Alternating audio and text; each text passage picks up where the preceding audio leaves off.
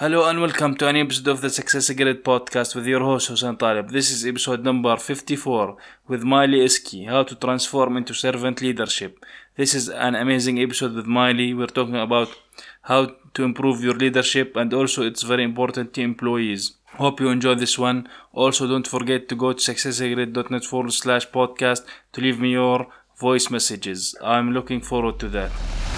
Welcome to Success Grid, the place for sharing entrepreneurial stories, knowledge, and wisdom to educate and inspire you to always strive to raise your standards in your business and your life.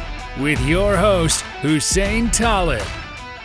Hello and welcome to a new episode with the Success Grid podcast. Here with me, Hussein Talib. Today I have a special guest, Mialei Iske. Equip leaders to leave the expert role to become genius leaders through her group coaching program called Equip and Engage. Her extensive corporate and small business experience offers countless stories and illustrations to help others become the leader their teams deserve to have. Mialei, welcome to the Success Grid podcast. How are you?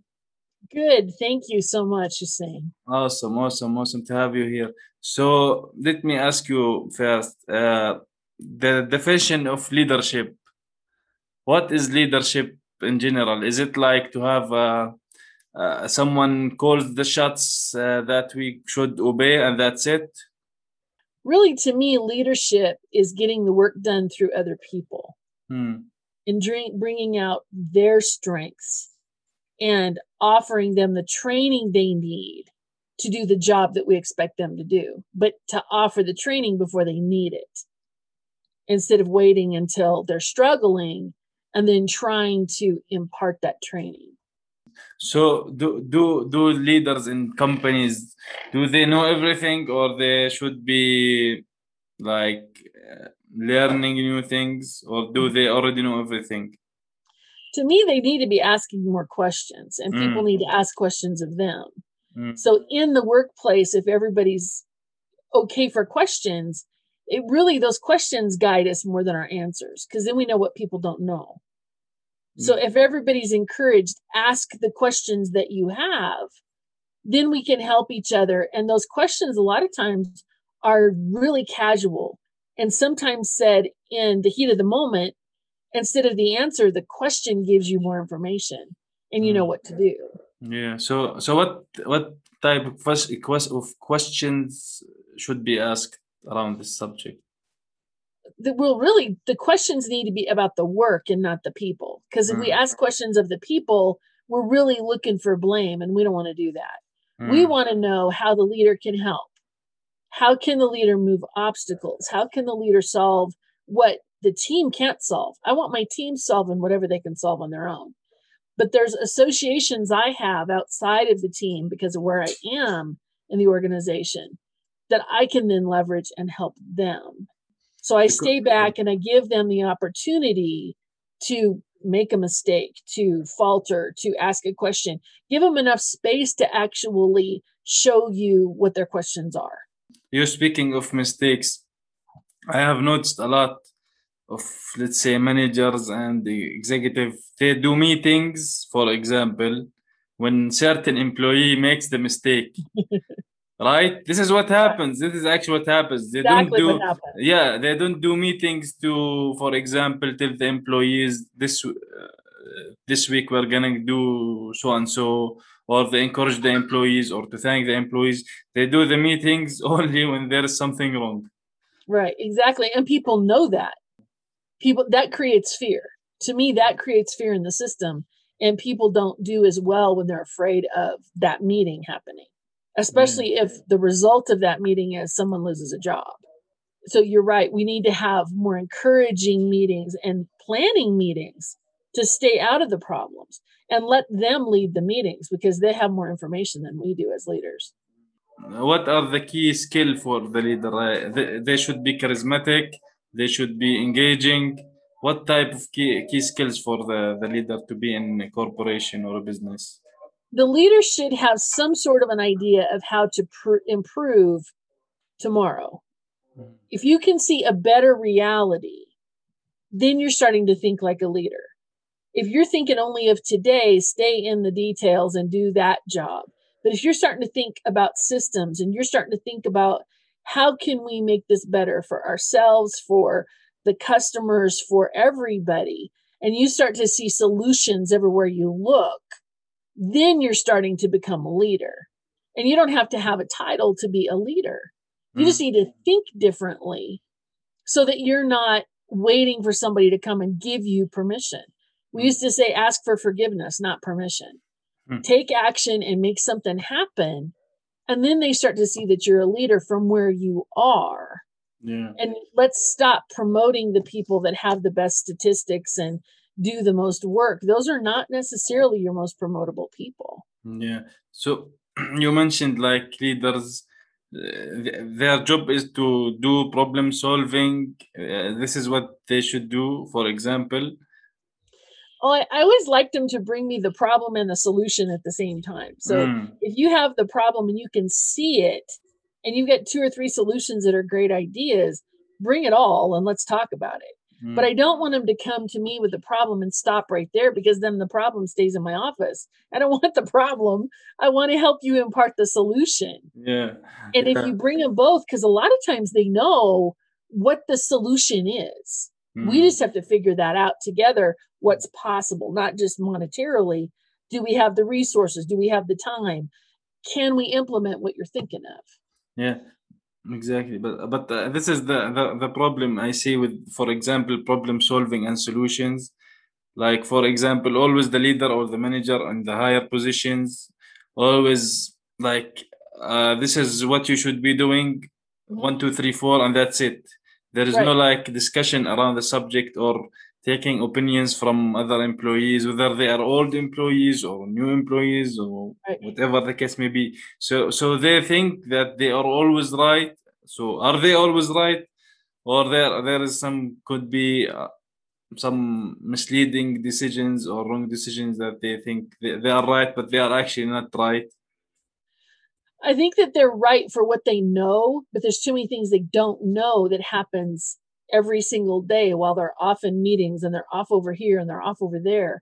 And if we will engage the team knows more of the details and the limitations if we'll just ask them. Yeah, exactly. Because I see, for example, even if the leader that in certain position now maybe worked in the same position that like 5 years ago, he might say, I don't want to say forget maybe the certain things or certain aspects of the business, right? So the employees who are working now, especially with sometimes there is updates to systems, there is update to policies. So it's a very good idea to engage the employees in it and not make a dictatorship, I guess, out of it. Right.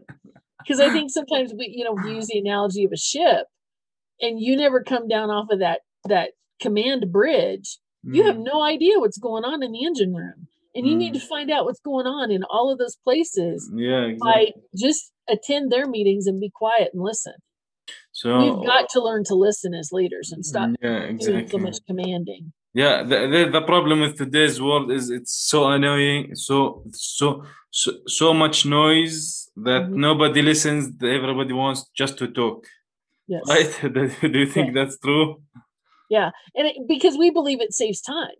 Yeah. It does not save time to be the person who's always talking, because you can always go in the wrong direction if we're not asking anybody else what they're seeing, because everybody has a different perspective, and I think they're all valuable. So how can asking questions and engaging employees affect and improve relationships between the company and the employees and the manager or the whatever it is, CEO, whoever it is in charge? Right. Well, to me, the questions will tell me where my training is lacking. The questions will tell me if my vision is incomplete, because that vision should be answering their questions, not presenting more questions. It should also tell me if they have ideas for improvement. If they're asking questions, maybe their improvement is themselves. Maybe they really want to do something better, and they ask a question, you're like, I can help you with that. And it also keeps us communicating instead of shutting one side down. If I'm always got the answers and I'm always talking to you and I'm always telling you what to do, after a while, you won't say anything. So sometimes, like in the old school days, for example, in school, if the students is a lot insisting and wants to ask a lot of questions, sometimes he get told by the teacher to sit down and stop asking questions. Exactly. Yeah. So does it sometimes go wrong asking more questions? It does. It does. And sometimes it does because people's feelings get hurt. So you have to be careful with, how pointed the question is, and is the question pointed at the person, or is the question pointed at the work? And as long as I'm asking about the work and mistake that was made, or what a customer responded with, or how something got broken, or would we lose, or that's the work, instead of saying, what did you do? Because as soon as you do that, you can just forget getting an answer, because people know you're looking at them. Now, the truth will come out later. If I continue to focus on, let's get the solution to this and move forward, everybody will jump in and start to offer solutions to whatever happened. And then we all move forward. But as soon as you say, what did you do? Everybody goes quiet. And that's not what we want. Maybe a lot of companies or corporation have, let's say, more than one leader, perhaps, like someone operating multiple things in a team. So how do these kind of things go together in balance? Well, I know that in the corporations I've been in, the overarching vision of where we're going gets lost in middle management. And that's where you start to get down into the first and second line, and they're right up against those team leaders and the people doing the work. And there's all these disconnects across the organization. So middle management is critical to making sure that people are headed in the same direction. Maybe the method is a little different, but we can't be so disconnected because somebody's afraid of stepping on somebody's toes. Well, they should be able to do it their way. Not if they're not headed to the vision, they're not. Because then everybody's out of sync, and you have people saying, but that team over there is functioning better than ours is. Why? And usually it's the leader's fault. And that's not a popular opinion. So from your experience, Mialei, what are the best lessons that you have learned from leaders you worked with? And what are the, let's say, bad lessons you got engaged with? Probably the most important lesson I ever learned was cut out the meetings, because people have meeting after meeting after meeting all day long, and the people doing the work cannot figure out why. And we've become almost afraid of making our own decisions. We don't have that responsible delineation between, this is what I can make the decision myself, and this I might have to involve somebody else. There is no myself anymore. We have meetings constantly. And when we all went remote, it was very obvious that people had no idea what to do unless they were in a meeting. Yeah. And it tells you don't know how to do your job if you're filling your schedule with meetings. So if you eliminated all of your meetings today, what would you do all day long? And it reveals we have a real problem. Mm-hmm. So that's become cultural. The other thing I've noticed is when you come into a new organization and you are the leader, if you don't do any observing and you don't do any asking and you make a huge decision, I watched this happen, and the entire team just said, you're out of your mind. And that leader never got it back. She made an absolute demand that the system could physically not do. It was being rewritten to address the problems. And when she made this announcement in front of the entire team, she'd lost the entire respect of the team, and she never got it back. We've got to learn to listen and ask questions when we're the new kid on the block. Yeah, I actually saw that a lot. For example, even on the small things, like if you're working on a certain system, and there is the people who actually work on the system and the people who, let's say, develop the system. Right. So the people who develop the system maybe come listen to the people who are working on it. But at the end of the day, when they develop the system, or they were thinking in their head that it's going to improve the system, it's actually not really going to make that much of a difference to the people who are actually working on it. The things that they got from their people who are working on it did not take it into consideration at all. They just throw it out. Right. So yeah, this is a problem I see a lot in corporations. Right. Yeah. And especially the ownership thing when you're talking about systems. I wrote this. Okay, big deal. It doesn't work. We're going to fix it. And there, ooh, man, you can start a war. You can literally start a war with the guy who, honestly, they act as though they birthed the thing instead of just wrote it. Well, what if the regulation negates what you're doing? We have new regulations, we have new laws, we have new tax implications, we have, all of that stuff changes in those systems. If they don't evolve, you got to do away with them and start over. And people really become so, I don't know what it is, obsessive about what that system used to do. Well, even a year ago, stuff doesn't run the same now as it did then. And you're talking 10, 15. We have systems that are still running COBOL and ALC that were written in the 60s and 70s, and they're still running. Yeah. And so you can't be real attached to what you create. It won't work. So you mentioned like nowadays, especially with COVID, this from last year, a lot of people are working in a remote environment, right? Yes. So how can leaders release more control and give, let's say, encouragement to the employees who are working and stay informed in this environment? Well, for me, the one thing that I noticed was we've got to get off of this lagging indicator thing.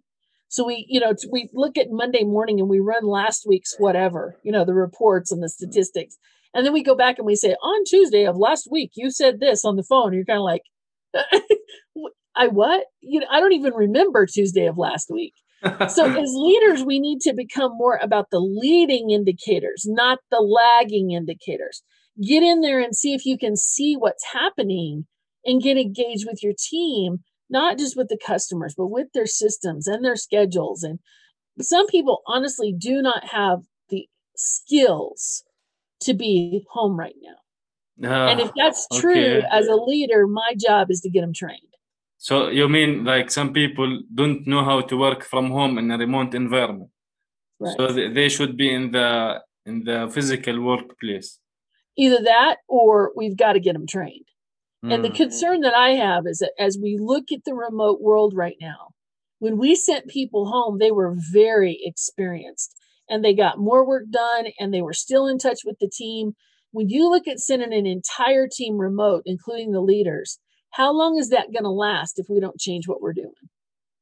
Because you cannot bank on all of these people are still going to be in their chairs in 2 years and we're not going to add new people.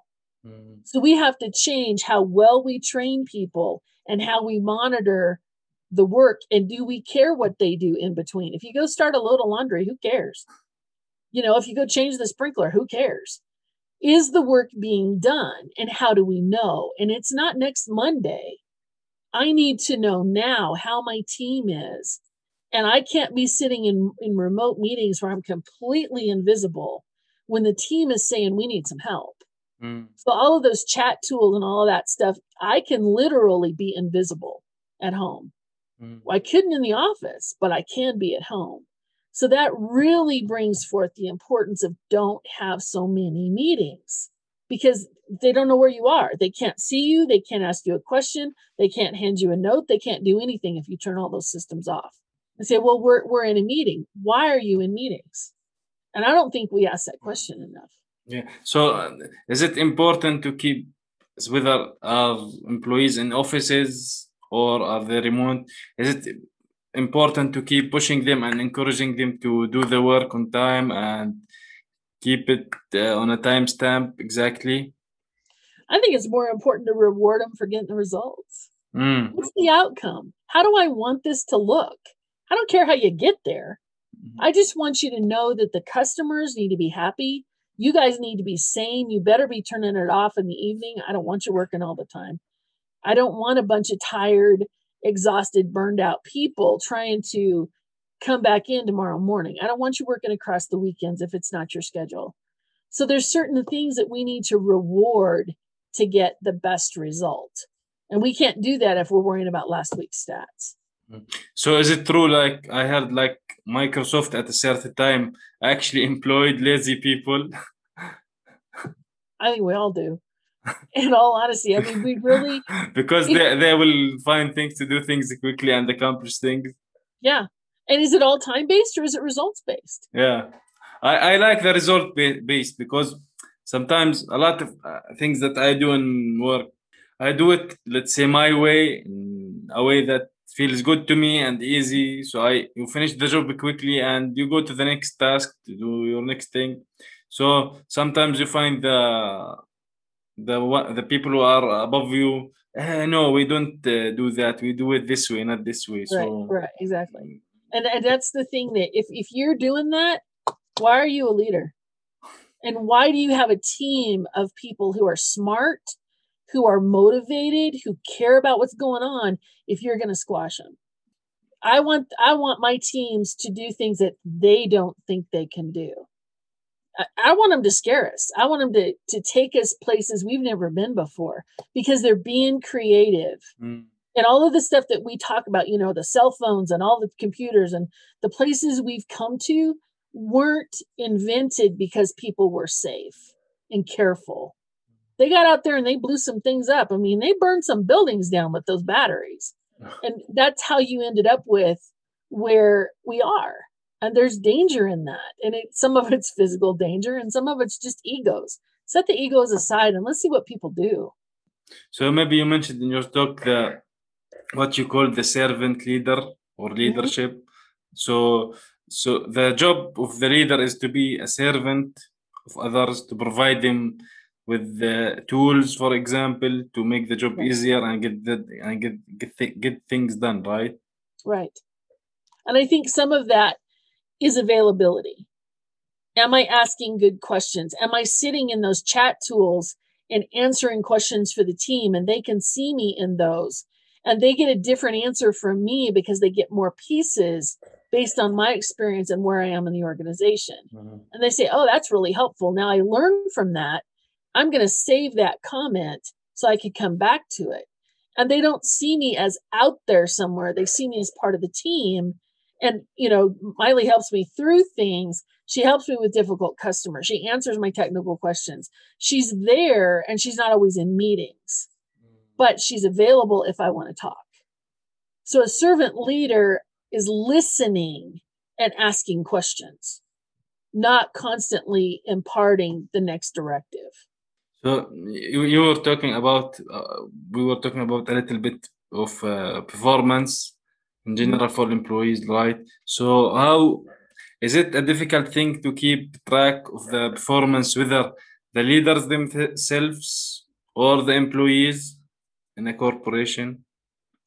We always handed out what we called like the review. And basically that's what you're going to be reviewed on 6 months from now. So they knew exactly what they needed to do with respect to training other people, being a mentor, documenting the system, their statistics, which was a much smaller portion than a lot of people thought it was. And there weren't any surprises in the reviews. They knew what they needed to do.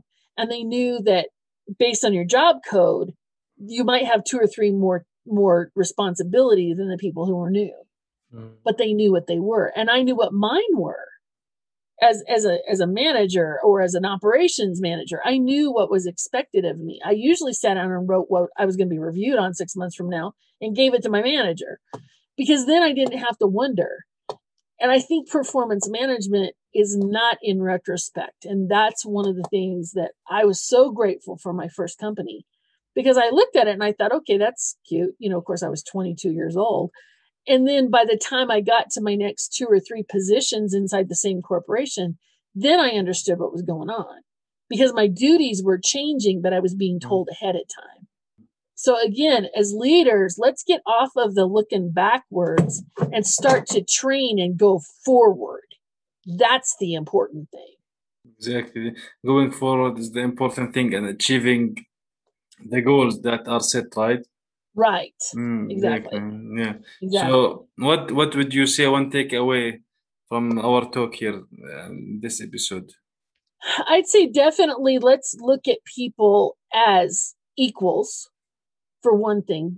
Nobody's above anybody else. I don't care if you're on an org chart or not. You're not above anybody. The other thing is, let's ask each other questions and let's gain clarification of what we think we're seeing and go from there.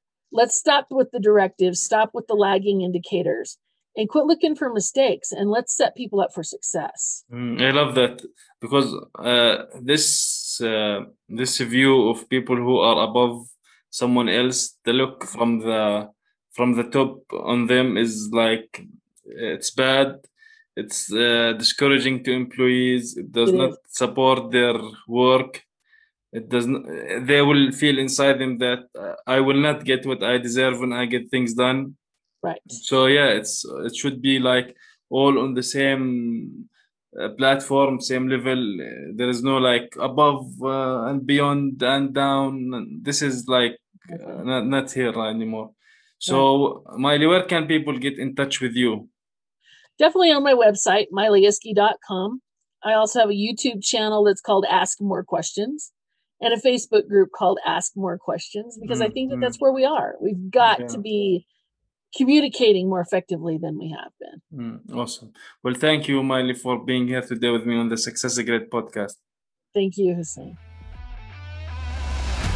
Thank you for listening to this episode of Success Grid. Make sure you subscribe so you don't miss any future episodes. And if you found value in the show, rate and leave a review on iTunes. For more resources, visit successgrid.net. Until next time.